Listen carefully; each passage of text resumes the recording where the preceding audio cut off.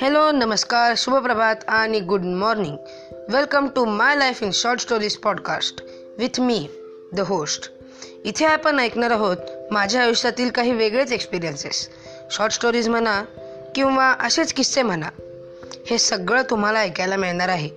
इथे माझ्याच नाही तर अजून खूप लोकांच्या गोष्टी तुम्हाला ऐकायला मिळणार आहेत, त्यांचे अनुभव आणि किस्से. माझ्यापेक्षा ते लोक तर फारच मोठे आहेत. सो चला माझ्यासोबत किस्से कहाण्या ऐकायला आणि तेवढीच मस्ती करत नवनवीन गोष्टी शिकायला.